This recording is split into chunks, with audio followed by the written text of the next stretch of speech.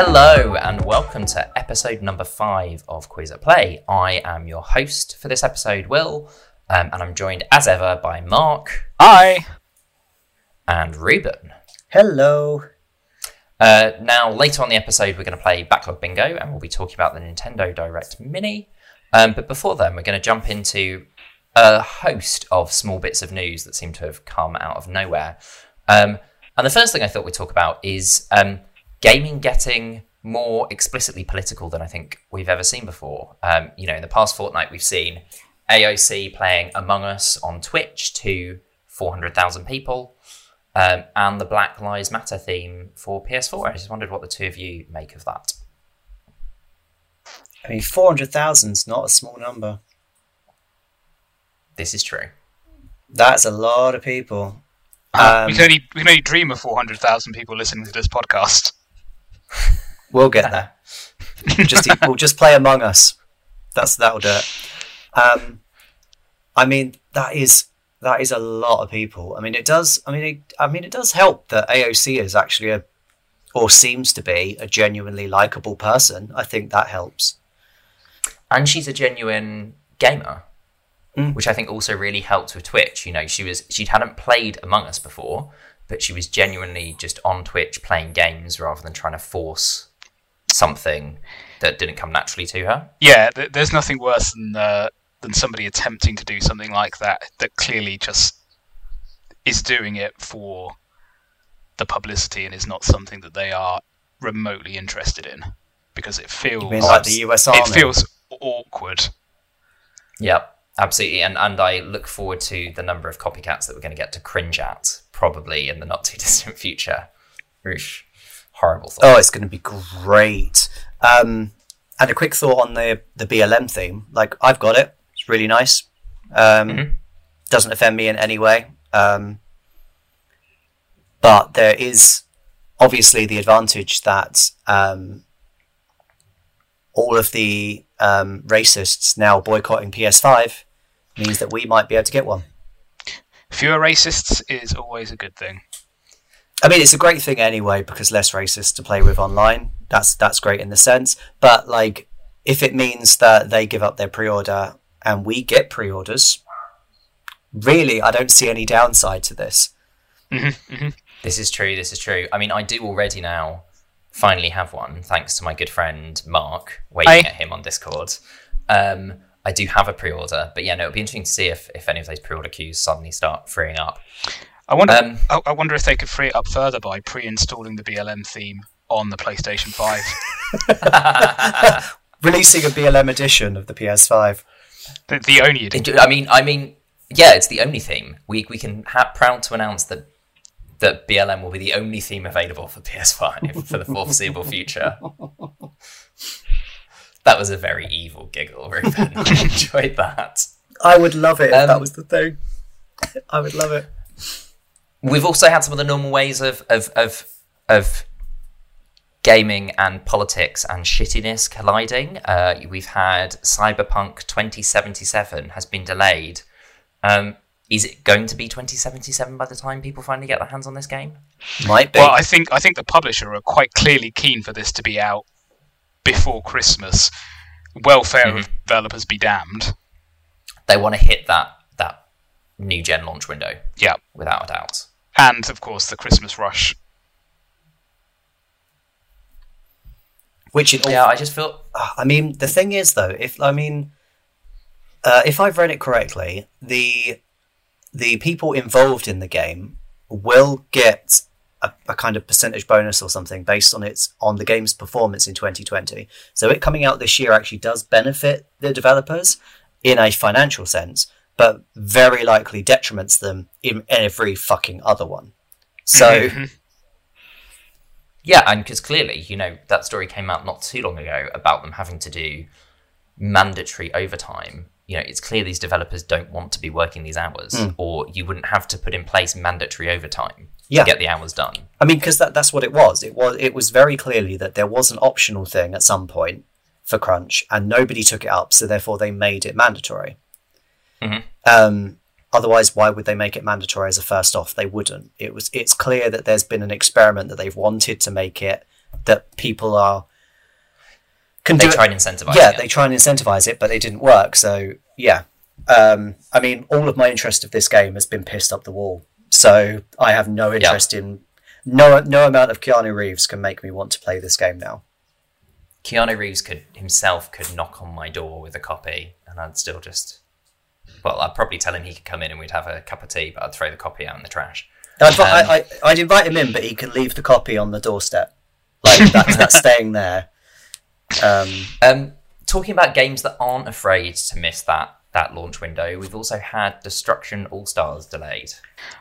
Best thing that could have happened to it. Yeah, I think this could easily be the Rocket League or Fall Guys of the PS5 by making it a PS Plus launch and pushing it out a little bit from that busy launch window. I think it's going to see a lot more traction. Yeah, I do wonder as well with this one, how much of the delay of Destruction All-Stars is about development, how much of the delay, plus the fact that we now know it's going to be a PS Plus game for the first 2 months, how much of it's down to pre-order figures? Well, they've probably already had in mind their PS Plus games for the first couple of months.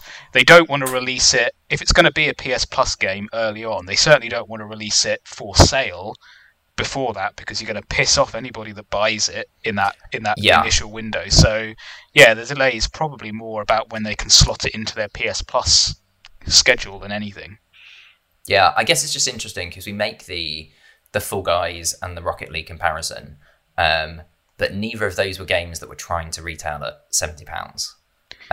So what they're giving away is something that is supposedly quite valuable in terms of cost to buy. Well, if it was, it didn't look it. Let's be blunt about it. The game did not look like a full price release game. No, by any stretch of the imagination. I think it'd be interesting as well to see if we see a different pricing strategy as well when it comes along then. Possibly. I'd say like if let's just say a game like Destruction All Stars, if they were to sell it, if that was going at like a budget, like a lesser price point, so let's just say instead of 70 going for 40, that would be forgivable. But like 70 for what that game looked like it was just way too high. When all of the other models of that type of game are, sell it relatively cheap and make money on add-on content. Yeah, which would make more etc. sense. Which would make more sense for a game like Destruction All Stars anyway. But it'll be interesting to see, like, when it does launch on PS Plus. It'll be interesting to see how well the take up and how long they stick around, because like Rocket League's still going very, very strong. Like there's still a large scene, but Fall Guys has dropped off quite considerably. Even with the season 2 launch not all that long ago. Yeah, but it's dropped off. So I'd be interested to see where Destruction All Stars falls in that, whether it stands the test of time like Rocket League, or whether it drops off like Fall Guys. I have a lot of theories about the Fall Guys drop off, but this is not the place.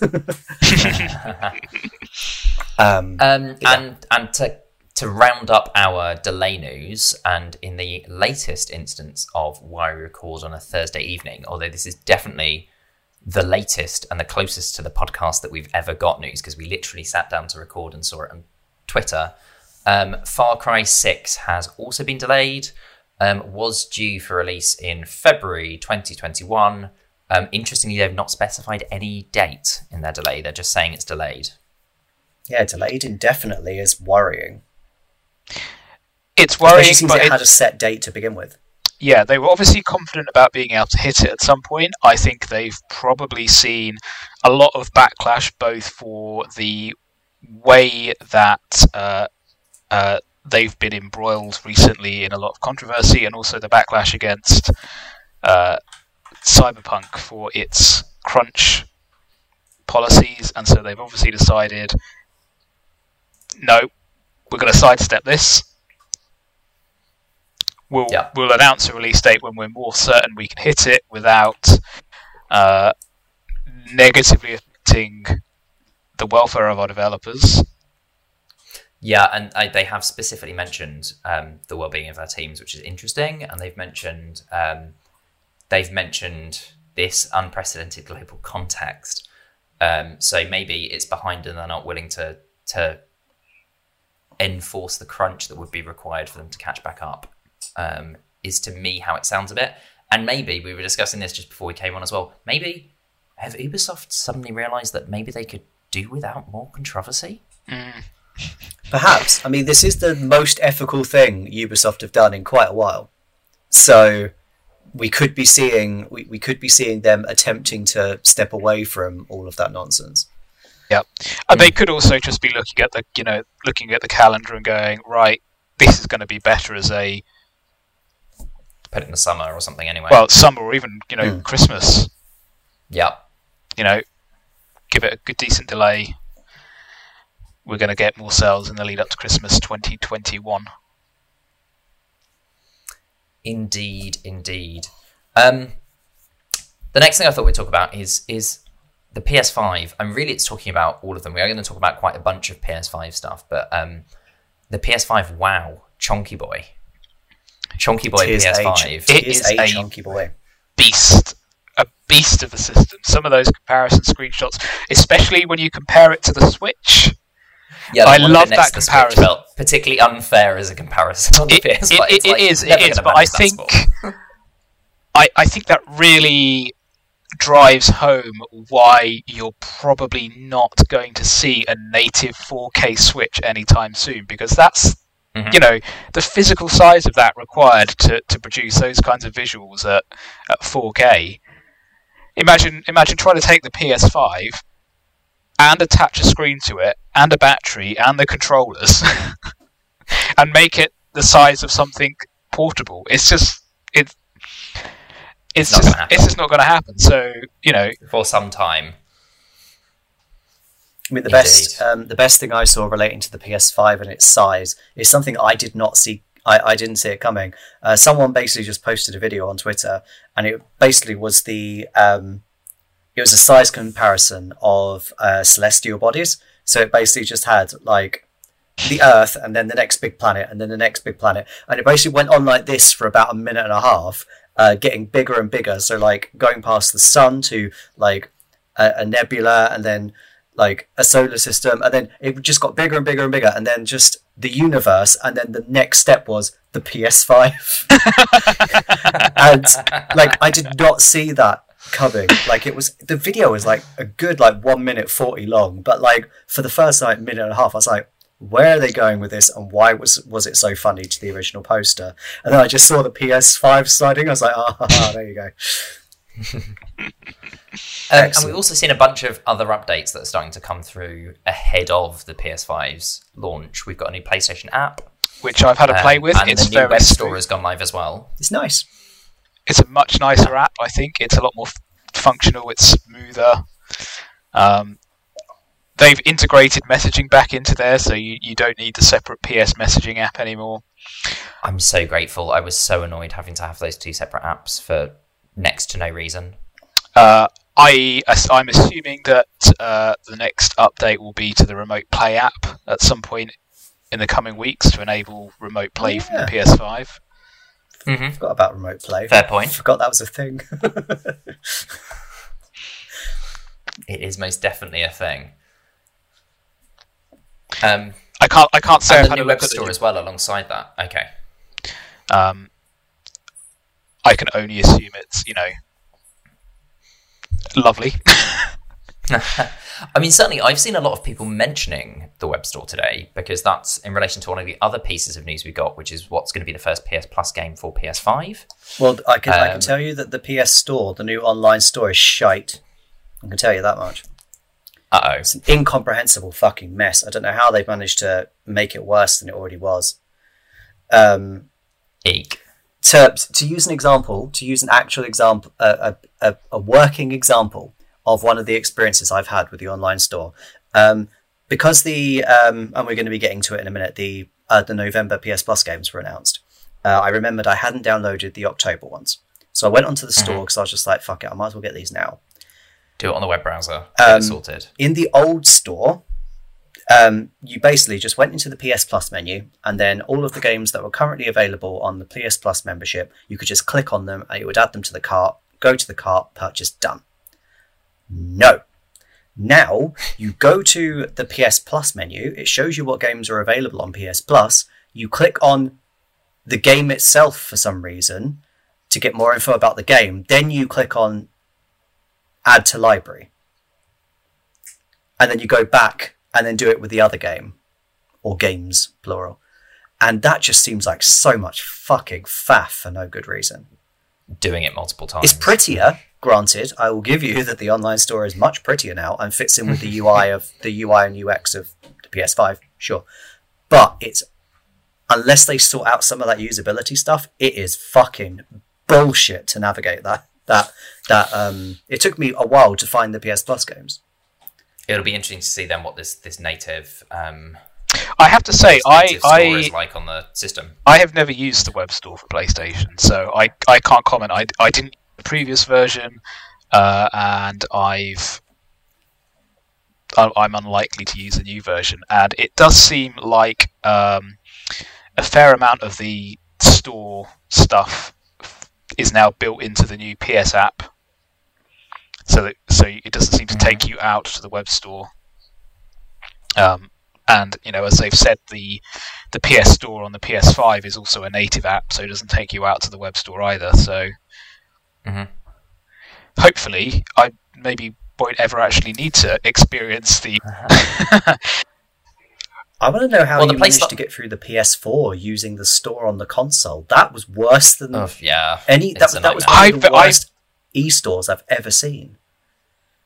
I don't think I actually bought that many games digitally on the PS4. Most of them I owned physically, or I just zipped through the PlayStation app on the phone to claim the PS Plus games. Fair. Well, speaking of PS Plus, I think that's where we are going to see quite a fair few people using that web store next month, because it's been announced that Bugsnax is going to be a PS Plus game on PS5. And I've seen loads of people who aren't getting launched PS5s saying they will be on that web store to make sure that they can get it. Put it in their library until they actually get the PS5. Yeah. I think we're going to see the same. It's going to be available in PS Plus on PlayStation 5. I think we'll see the same thing with. I think we'll see the same thing as with Fall Guys with Bugsnax. I think it will have a lot higher uptake, I think, than it would have done if they released it as a full release game. Yeah, sure. It is interesting though that that it's only PS5. There's no word of it being the PS, because Bugsnax is coming out on both PS4 and 5. Yep. So it's interesting there. It's only on PS5 that the PS Plus is operating on. I mean, it strikes me as they wanted to have something they could give away in that PS Plus package in the first month, and they decided which one they thought would do the least damage and just stuck it out on PS5. Which one are we expecting lower sales from? Let's stick that one out there. Although, speaking of which, Hollow Knight being one of the PS4 ones is a fucking great game. I've already completed it. I'll probably pick it up again. I did not complete it. I've not played it. It's in my Backlog Bingo, as I'm sure will get discussed again later. I don't know whether I'd recommend it or not, though. That's the thing, because it's a great game. I found it too challenging, personally. But exactly that point, it is it's obnoxiously challenging at points. And I think that it's particularly the boss battles are where it's problematic. I think they're just a little bit too punishing.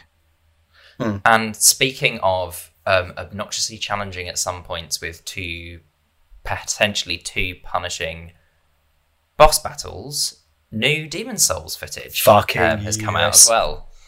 Love it. Reuben, we turn to you as our resident Soulsborne expert. I need it.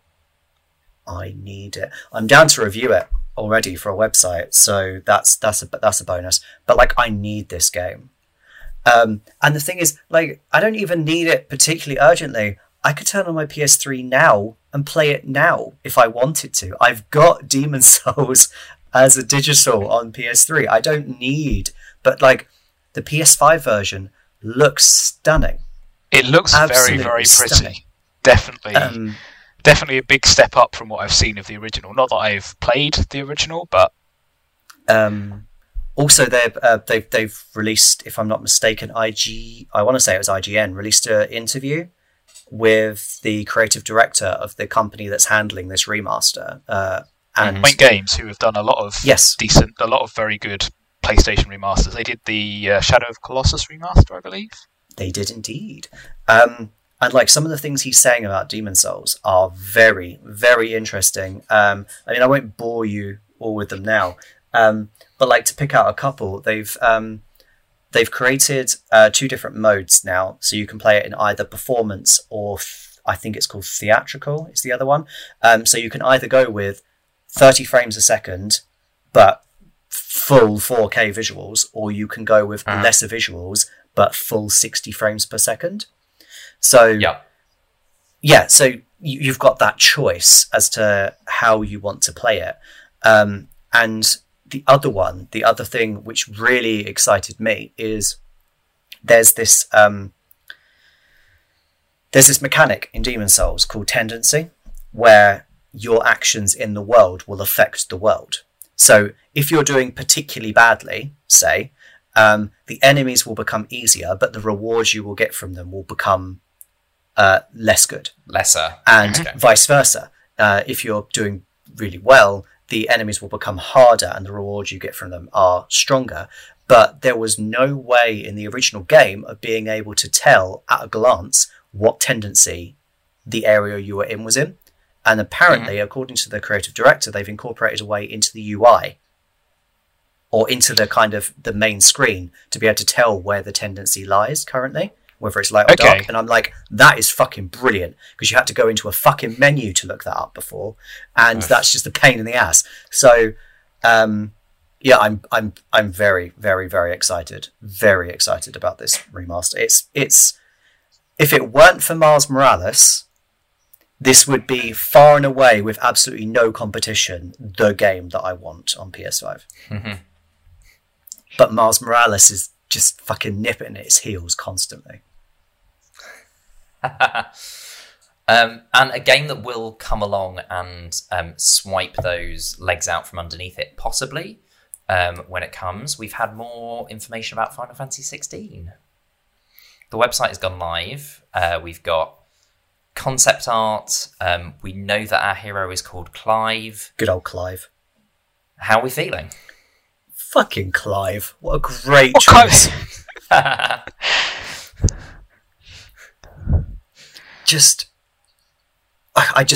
like, if there's one thing that Yoshi P does, it's just things that are just absurd but just work. Like, he works as a Clive. He shouldn't, but he does.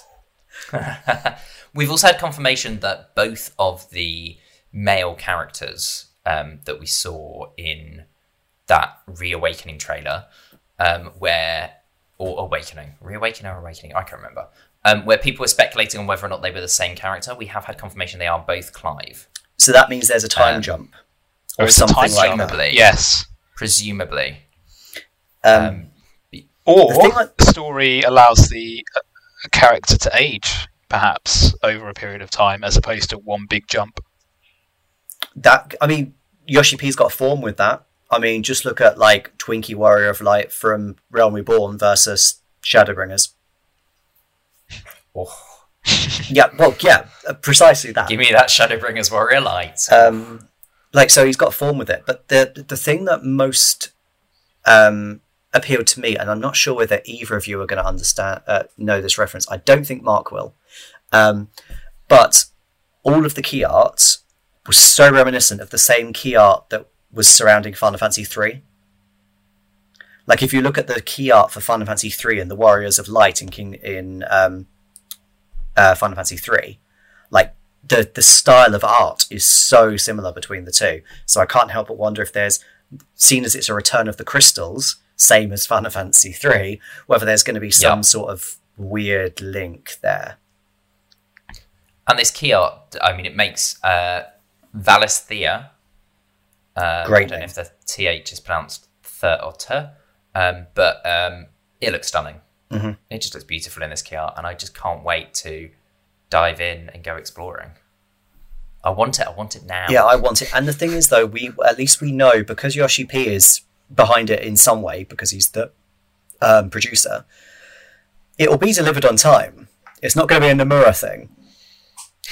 Like when they said, well, plus they've pointed out it's further along than you might think. As we've discussed already, that trailer included gameplay footage. So this is not some. I mean, whatever team it is that's working on this, they've obviously been working on it for a while. Well, and if we think about it, the director was assistant director on Heavensward, so it makes you wonder if when they were done with the Heavensward content, that was what he went off to, which would be a fair while ago now. Mm-hmm. Yeah, that's a fair few years. I wonder how far in advance they were planning on this being next generation as well. I mean, when did Heavensward content end? It would be. I mean, Heavensward was PS3 and PS4 as well for starters. It's like every 2 years. Developing that for both. So it's been expansions. 4 years nearly. Coming up on 4. It's like 3.5 since the patch content from Heavensward finished. So that's still quite a long time. And bear in mind, like, Yoshi P, he knows gamers as well, because they very knowingly, when they released that trailer, they said, like, not only did they say this is a work in progress, but he made sure, this came up in interviews, he made sure to show gameplay, because he basically just wanted to say, look, when we say this is here. When we say this is coming, we don't mean that this is coming like 10 years down the line. We mean this is coming. This is not Final Fantasy 13 Versus coming. This is actually coming. Yeah, this is actually coming. And I have absolutely no doubt that it will come next year. No doubt. Yeah, I think so. And they're saying the next big announcement will be in 2021. So they've definitely underlined now, that is it. That is your news on Final Fantasy 16 this side of the new year. Yeah. But God, it's exciting. I'm so excited. I can't wait. Also, Joshua and his little puppy should be protected. Maybe that's what we're going to have to do. Protect him at all costs. Yep. I mean, I don't give a shit. That's Clive's job. I mean, I don't give a shit about Joshua, really. The puppy, though. Fucking protect the puppy. And to pivot from one classic RPG series to another, and just bring us one of the smaller Nintendo announcements that wasn't during the Direct Mini, Fire Emblem, Shadow Dragon, and the Blade of Light being localized and coming to the West. Give me that fucking special edition, then we'll talk. The one that's only in America. I mean, the thing is, I will probably end up getting that game, but like, if the special edition comes, that is mine. It is the special edition beautiful. Does look very pretty. Although I also did see it's a special edition, but actually not a physical copy of the game. The game is still. But I believe it's probably not worth it. I mean, the game itself is probably like a couple of $100K. Like, sticking that on a physical art, it's probably not worthwhile. This is true. I mean, the good thing is that Nintendo are actually starting to pay attention to the fact that people quite like Fire Emblem, which is, it's taken years for them to realise that's a thing. And also, people quite like very nice special editions of things.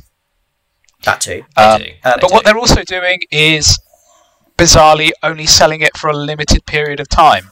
Because Nintendo... Yeah, that's a bit odd. The only reason I can think that they're doing that is because they're going to stick it into the NES Online servers at some point. It must at some point, surely.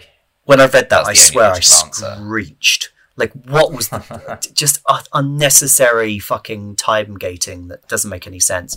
I mean, one thing I should say, warning for anyone listening to this that is actually a fan of Fire Emblem, that hasn't played the earlier games. If you are considering picking up Shadow Dragon, it is fucking hard.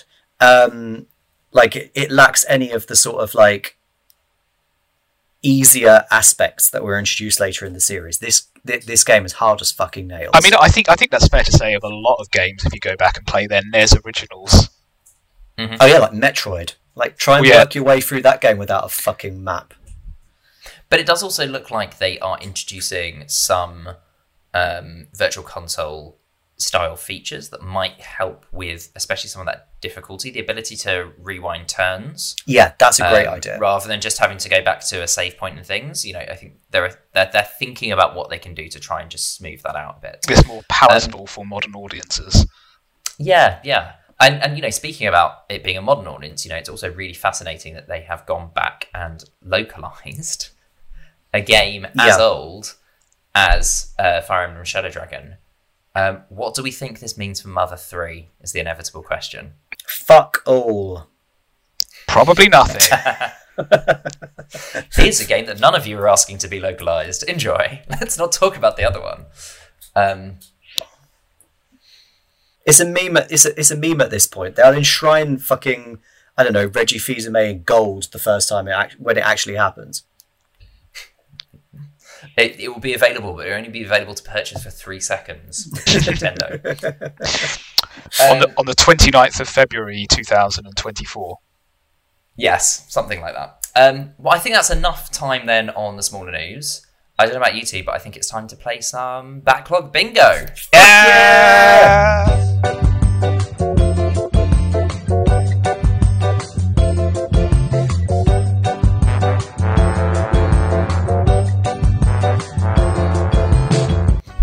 So, Backlog Bingo. Last time, Reuben was the person who was having a game picked for him, and Mark picked for you, Reuben, to play Dino Crisis 2. Yes, he did. And I picked this purely as I think the only game on your list, other than the one you had already played, that I had played. So how was that, Reuben? It was an experience. Still is an experience. I've not finished it.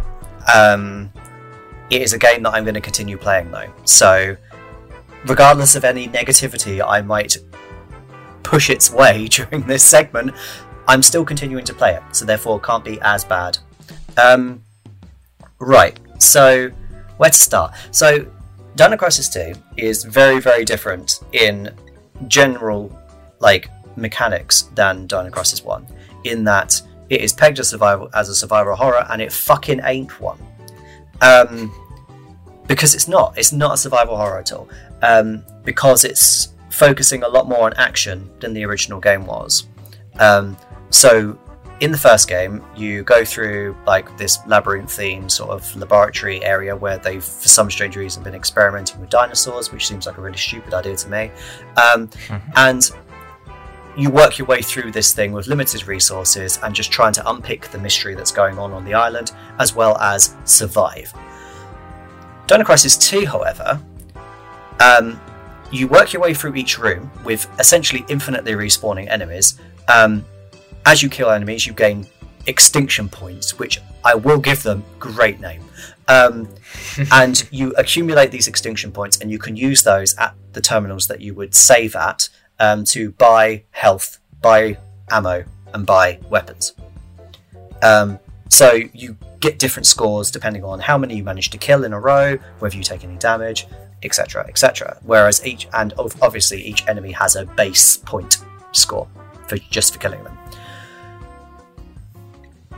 Because of that, it has no survival aspect, because if you go into a room once, kill a few enemies in that room, and then leave again, you've probably got enough points for you to restock all of your ammo and get a health item of some description, just with those points alone. I am fucking drowning in points. I think I got last time I played it, I've got 86,000 points. That sounds like a lot of points. To put it into context, if I use half of my handgun ammo, to restock to full is 450 points.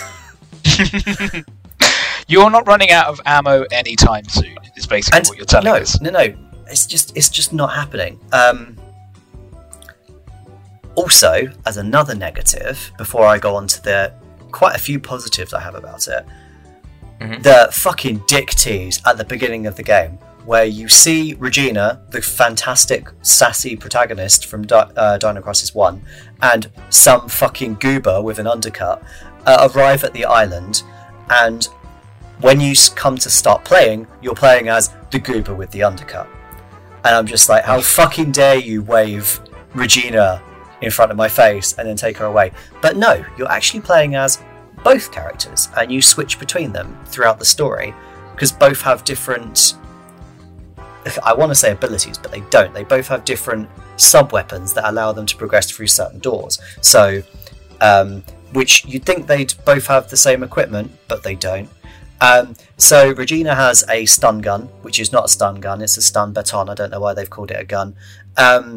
That she can use to hit electronic doors to short circuit them so she can open them. And the guy, which I cannot remember the name of, I forgot him instantly. He's immediately forgettable, apart from the fact he's an angry meathead. Don't care about him. His sub-weapon is a machete that he can use to get ivy off of doors if they're covered with ivy.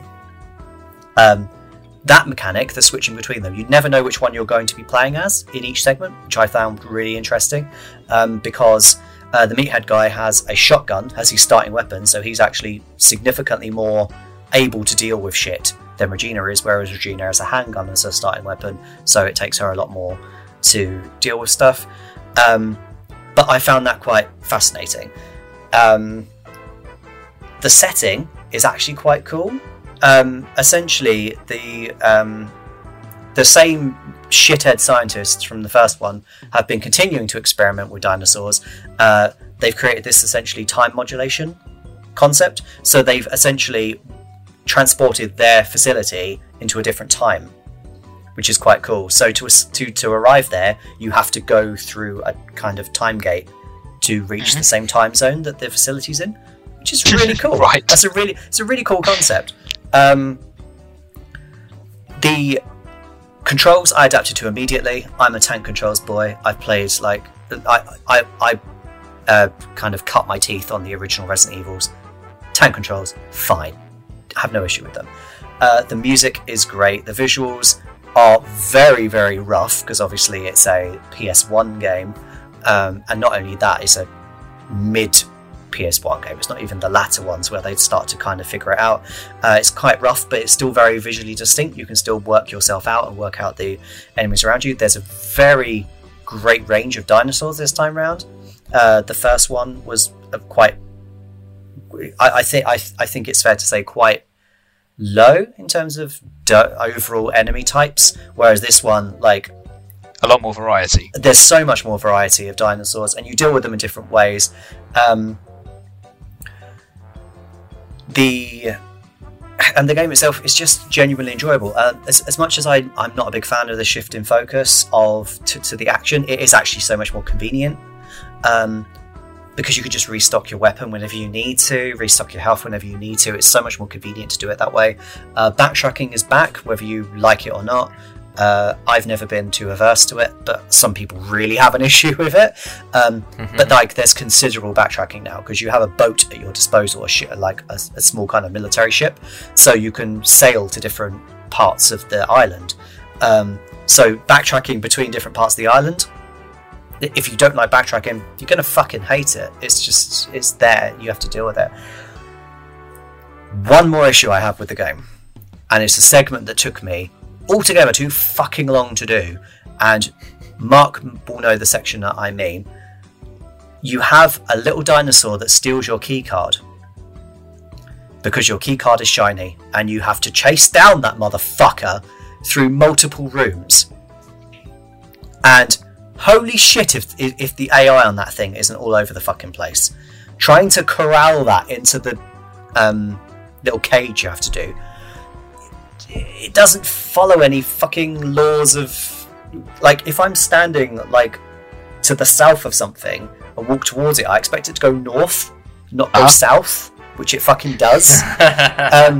You'd think something that was smaller and was trying to get away from you wouldn't run towards you as much as it does. I mean, you're giving way too much faith in my ability to remember a game that I played one weekend 20 years ago. But well, I'd like to give you. I like to give some faith. I mean, I do not specifically remember this, but I can well believe it. The other thing is, because the action focus and because the infinitely spawning enemies in areas, it does mean that a lot of the survival aspect is removed because you just know there's constantly going to be enemies. You don't have that, say, like when you played Resident Evil Remake, Will, you don't have that thing where you return to the mansion. Have I cleared this room? Have I not cleared this room? Yeah. Is there going to be something new here? Yeah, like when you return to the mansion after going to the guardhouse and a new type of enemy follows you in from the guardhouse. All of a sudden, all of the rooms that you knew were clear, you don't know whether they're still clear. There's none of that ambiguity. If you move into a room that you know have enemies in it, the enemies are going to constantly respawn. That does lead to the problem that occasionally they'll respawn off screen, and therefore you don't know they're there until they're on top of you. So there's a lot of cheap attacks, but that is counterbalanced by the fact you can constantly buy health. So the game is like, the game has a lot of shortcomings, but a lot of its shortcomings are counterbalanced. So it actually ends up being a really enjoyable. Honestly, I will commit to finishing that game because I'm really enjoying it so far. For all of its, for all of the problems with it, there's a equal positive. So yeah, it's a good game. Should Capcom bring it back? Yeah, should we have a Dino Crisis 3? There already was a Dino Crisis 3. Before. They should remaster, I think, the first two. That would be really cool. Like if they did it in the RE engine, like they've done with Resident Evil 2 and 3. And it's ages since we've had a dinosaur shooter. People would love a dinosaur shooter, surely. I mean, just look how like people fucking shit themselves when was it Super Rare Games? No, it was Limited Run Games released Turok again as physical. People were just like, fucking yes. People want to shoot dinosaurs. What can I say? You heard it here first, folks. People want to shoot dinosaurs. So that was Reuben's thoughts on Dino Crisis 2. Now, Reuben, it's your turn to pick a game for me to play. So I've already played Doom. As a reminder, the rest of the games left on my list at the moment are Dark Souls, Monster Hunter Generations Ultimate, God of War, Fortnite, Red Dead Redemption 2, Hollow Knight, Fire Emblem Three Houses, and Metal Gear Solid 5. Over to you, Reuben. I await my fate. Slightly with... Yeah. Well, you go. I really wanted to go with Dark Souls. Ooh, wanted. Interesting. Really wanted to go with Dark Souls. But I can save that torture review for later. What I would like you to play for your Backlog Bingo is Fire Emblem Three Houses. Okay. Because I have a very long and storied history with Fire Emblem. Obviously, Shadow Dragon is coming to Switch, and I would like to know how you deal with that game. So Dark Souls can come later. I get a reprieve from Dark Souls, which is genuinely what I thought would be my fate that I was awaiting. And I get to go and have lovely Claude in my life. You do? In Fire Emblem Three Houses. Claude and the other boys. So tune in to our episode 6, when I will be sharing my thoughts on Fire Emblem Three Houses, and we'll be back around to Mark's turn to have a game picked. Already, this feels like it's zoomed. I know, it's gone round so quickly. Yes, you will be picking my game, I believe. I will be, yes, yeah. So that was today's Backlog Bingo. So the last thing that we have to discuss, kind of the biggest news really of the past couple of weeks, the Nintendo Direct Mini that came, well, I was going to say came out of nowhere, but actually I'd shared with the two of you, hadn't I, that someone had found that Bravely Default 2 had been listed on the Discover page in the eStore, eShop. I don't know why I called it eStore. It was definitely clear that something was coming. Yeah, and it'd been listed with a graphic. The graphic said pre-order now, and then you went through and there was no pre-order button. So suspicions were raised. Lo and behold, that same day, out comes a Nintendo Direct Mini. And I guess probably the biggest news is, and in fact we were discussing it last time, weren't we? Bravely Default 2 has finally been seen again. Can I point out one thing before we get into Bravely Default 2? Absolutely, go for it. For the last 3 episodes, we have said on record that we can't expect there to be a Nintendo Direct every 2 weeks. And every 2 weeks, without However, fail, they have explicitly said this is at least the last Nintendo Direct Mini Partner Edition for the year. but that doesn't mean that they won't do other things. That's just partner. Yeah, they'll do something else, But the bastards. I just love the fact that every single time we've said we can't expect every 2 weeks for there to be a Nintendo Direct, and every 2 weeks without fail we have had a Direct. It's unbelievable, and I love it. But yes, go on, Will. Bravely Default 2. Bravely Default 2. So we have finally seen Bravely Default 2 again.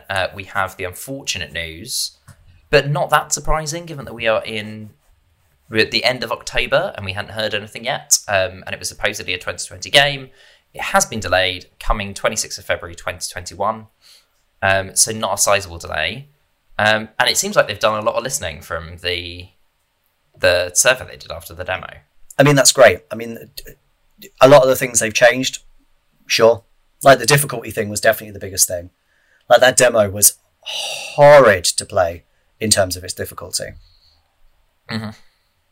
The battles just lasted way too long. So the fact they're making changes, great. The fact it's delayed till February, great. That means I've got time to get through Demon Souls and Miles Morales.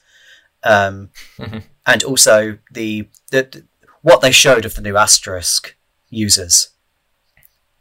The bard with the stupid peacock feathers in his hat, love it. Who is called Orpheus as well. Because I also feel like, I mean, February's just, to me, always feels like such a good time for a big, meaty JRPG to launch, because it's a time when the market tends to be quieter. There's not so many new games coming out. You have your time to just sink into that one big, meaty game. Yeah. I mean, one thing I would like is a bit more clarity on how this game fits into the rest of the series. Because it's confusing enough that this is the third game in the series, but it's called Bravely Default 2, but also... I assume the second game in the series was related to the first one, was it? And that this one is more like a Final Fantasy 2, it's a separate world, it's a separate set of characters, it's a separate story, it's completely disconnected. I mean, it's a separate continent. That doesn't necessarily mean a separate world. I mean, look at... I thought they did specifically say it's a different world. I thought they said Maybe continent. they said continent. I'm pretty sure in the original details they said continent. Okay. Well, I mean, you know, I am much less interested in this than either of you two. I mean, another JRPG dealing with a warrior of light and crystals is not what we needed. It was really nice to see some of that 3D HD or whatever it's called, 2D HD. Some of that that Octopath overworld art style. Seeing that still there is just exciting, because that Octopath was beautiful, and obviously I know it's the same team, so it's really good to have some of those influences coming through and have them kept some of them. I wonder what happened to this Octopath. There was an Octopath sequel that was coming to mobile. I wonder what happened to that. I thought it is on mobile, isn't it? Is it just in Japan? It might be just in Japan. Yeah. Maybe it's not been localized. So that was probably one of the big pieces of news in the Nintendo Direct Mini. I think the other big piece of news is probably Hitman 3 and Control for the Nintendo Switch. This is a bit more up my street. I as much as there has been controversy that we're not going to talk about with the Control and the upgrades to PS5, Control was probably my favourite game of last year. It was brilliant. So to see it coming to Switch is great. How well it works as a cloud streaming game to the Switch, I don't know. I've not tried it. But I think more people should play this game. I think it is a great game. I loved it. I mean, certainly the impressions I've seen so far of the streaming seem fairly positive. But I also know I did see you pointing out, Mark, that some of what we were watching was early stuff with not someone fighting lots of enemies. So it'd be interesting to see how it's going to hold up under something a bit more because in theory, streaming the video element of it shouldn't be any different than streaming Netflix or whatever. But I think the way compression works, the more you've got moving on the screen at once, the less it can compress it, so the more bandwidth it needs. If a lot of the screen is static and you've just got a character talking, there's a lot less data being streamed.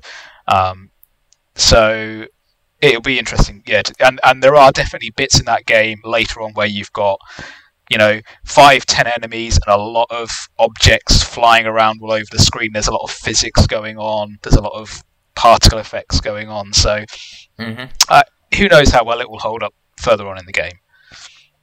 But it'll be interesting to see. It is a lot of fun, but I think if you want to play it and you've got access to either a PlayStation or an Xbox, it's probably definitely better played on one of those consoles. I mean, yeah, and that's the issue. I mean, that's the issue the issue I take with Control and Hitman 3. The Switch isn't really suited to this, to cloud-based. I mean, there's not a readily or easily easily or readily available way of plugging it into an Ethernet.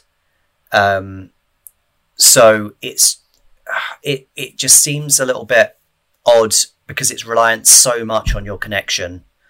This isn't even including arguments you could make for game preservation. Like there's the other issue I think I have is this is hosted on a cloud server by a third party that's neither the developer, the publisher, nor Nintendo. So if you invest in this game and that third party cloud server company goes under, where's your access to your game gone? And that's a concern in itself as well. Also, I'm just not sure how much I would I think, exactly like Mark said, I would probably rather play it on a designated console than stream it to a Switch. Sure. And it feels to me like Nintendo have looked at stuff like xCloud, and they're looking at things like Google Stadia. Google Stadia itself, maybe not a success, but they're looking that lots of people are trying out these concepts and they don't want to be left behind. Well, it's not the first time this happened. But I don't know how much Nintendo actually have involved in this. I mean, obviously they've okayed it. They've said, you can release this on the store, but True. They probably don't have any actual direct involvement in the cloud element of it themselves. That's fair enough. I mean, the thing is, it must have been relatively successful because this isn't the first time, because Resident Evil 7 was... you could play that through the Assassin's cloud. Creed Odyssey. Yeah, you could play those both through the cloud in Japan, I think it was only. I don't think it was West. So I wonder if they'll bring those West now at some point. Well, certainly the other one that I've already seen talk of today is there appears to be talk of Capcom bringing Resident Evil 3. But why 3 and not 2? That's the first thing I thought when I saw it. I was just like, why 3? What are you going to do? But I'm not...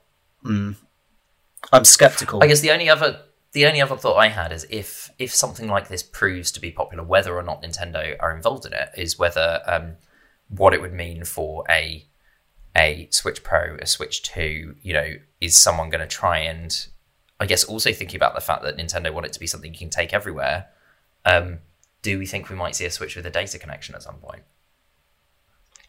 Possibility. I mean, it's not the first time they've done that, is it? Yeah, but it would make a lot of games that they're getting onto that console so much easier. So, eventually, they want to put Genshin Impact on Switch. The developers of that want to put it on. And with the connection on the Switch at the moment, I don't think Genshin Impact's really going to flourish very well on that console. Yep. And, obviously, they want to bring Fall Guys, and they want to bring, all of these games that... a poor internet connection will result in a lag that just won't make the game very enjoyable to play. I mean, I've played Fall Guys on a low... And also games that break the philosophy of the Switch, which is you can take it anywhere. Actually, if you could take it anywhere, and you could play pull your Fall Guys out in the middle of a park. I mean, that would be amazing. That would be absolutely amazing. Maybe we'll see. We'll see if they follow the route of the Vita. We shall see where we end up. I mean, I think those are probably the two big interesting bits. Was there anything else either of you wanted to come out from the rest of the Nintendo Direct Mini? Well, lots of smaller around. Yeah, I think the surprise drop of the first two No More Heroes games is interesting. Yes. Yeah. I've not played them actually. I'm certainly intrigued. And at some point I might look at getting those first two games before the third one comes out. I would really recommend them. I have a bit too much on my plate at the moment. That's fair. What we're dragging my ass does that ever through, stop us buying games? because you got dragging my ass through Diablo as one severe drain on your time. An enjoyable drain. I would really recommend No More Heroes 1 and 2, by the way. And the fact the third one now has a very rough, isn't it like Q1? It's been...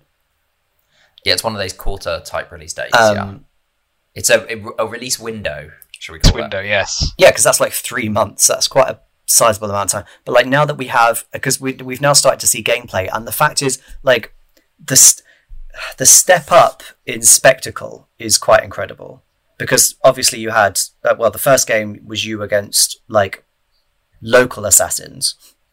Then the second one was you against a far further reaching group of assassins, and now the third one you're against fucking space people. Like it reminds me of a little bit of the escalation in the Saints Row games. Oh my god, Saints Row 4 is a delight. Because just a bonkers escalation in those games, and it sounds like it's on a very similar trajectory.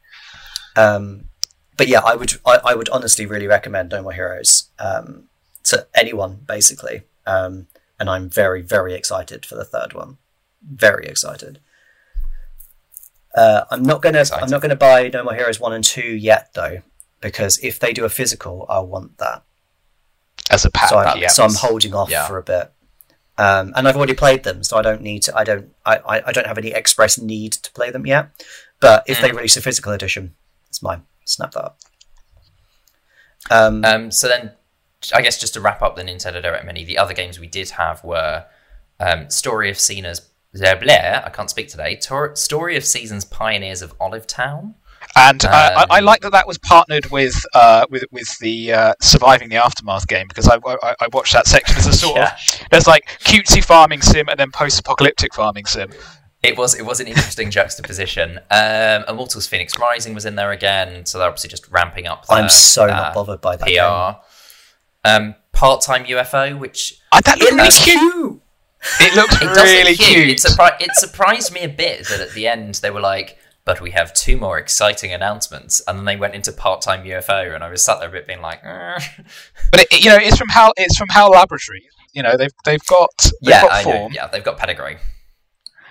Speaking of slightly overhyped games as well, it was very noticeable that Bakugan got much less attention than it's been given previously.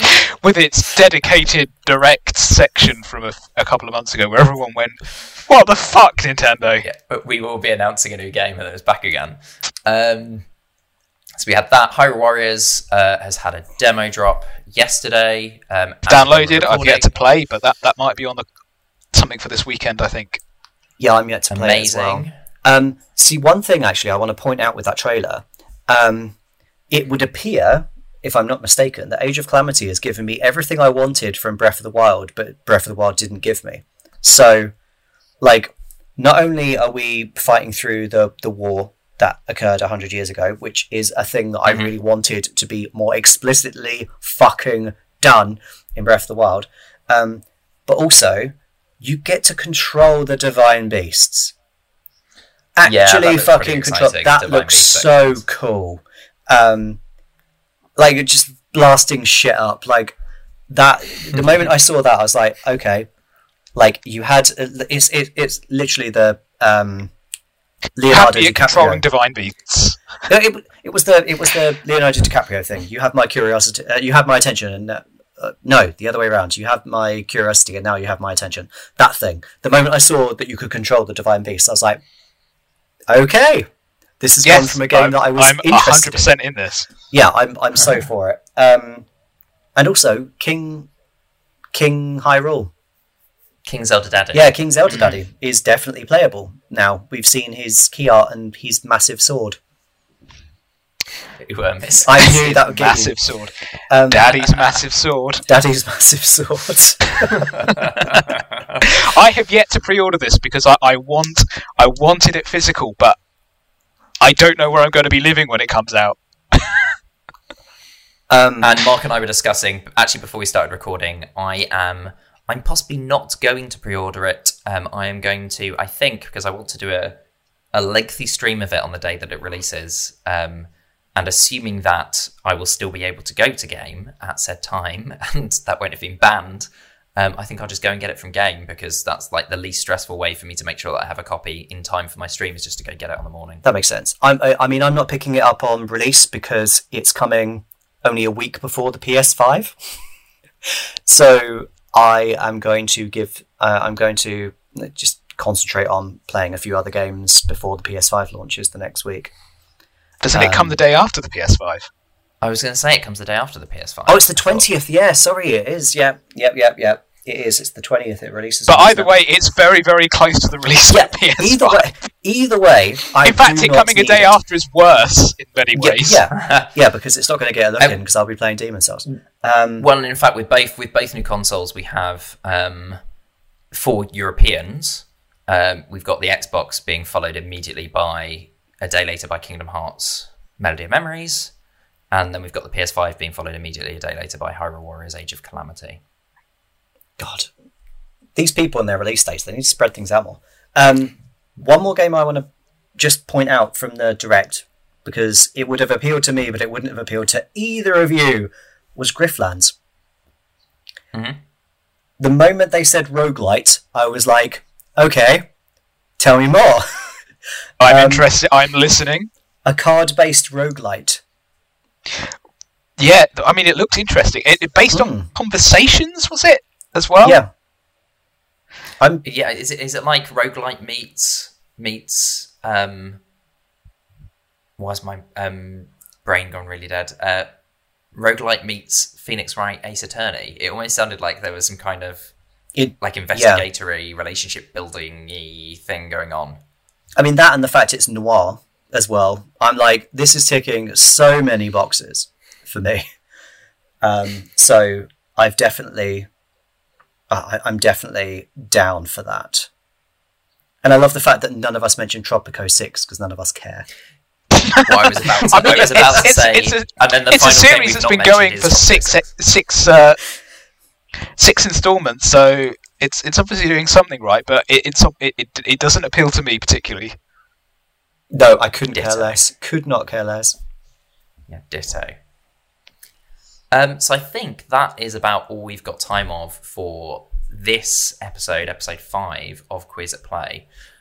Just before we formally wrap up, we do have an exciting announcement that there'll be an extra dose of Quiz at Play coming your way very, very soon indeed.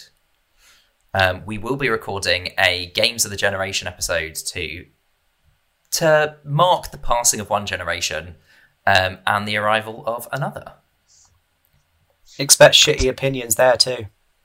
Mm-hmm. Mm-hmm. We ain't going to stop just because it's a bonus. So do keep your eyes peeled.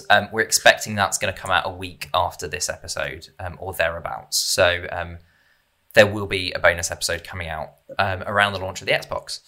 That has been it, though, for episode 5. If you want to catch us, you can catch us on Twitter at Quiz at Play. And as ever, you are very welcome to come and join our Discord server as well, which you can find at discord.quizatplay.com. Until then, I think it's goodbye from all of us. Bye. Bye-bye. Bye.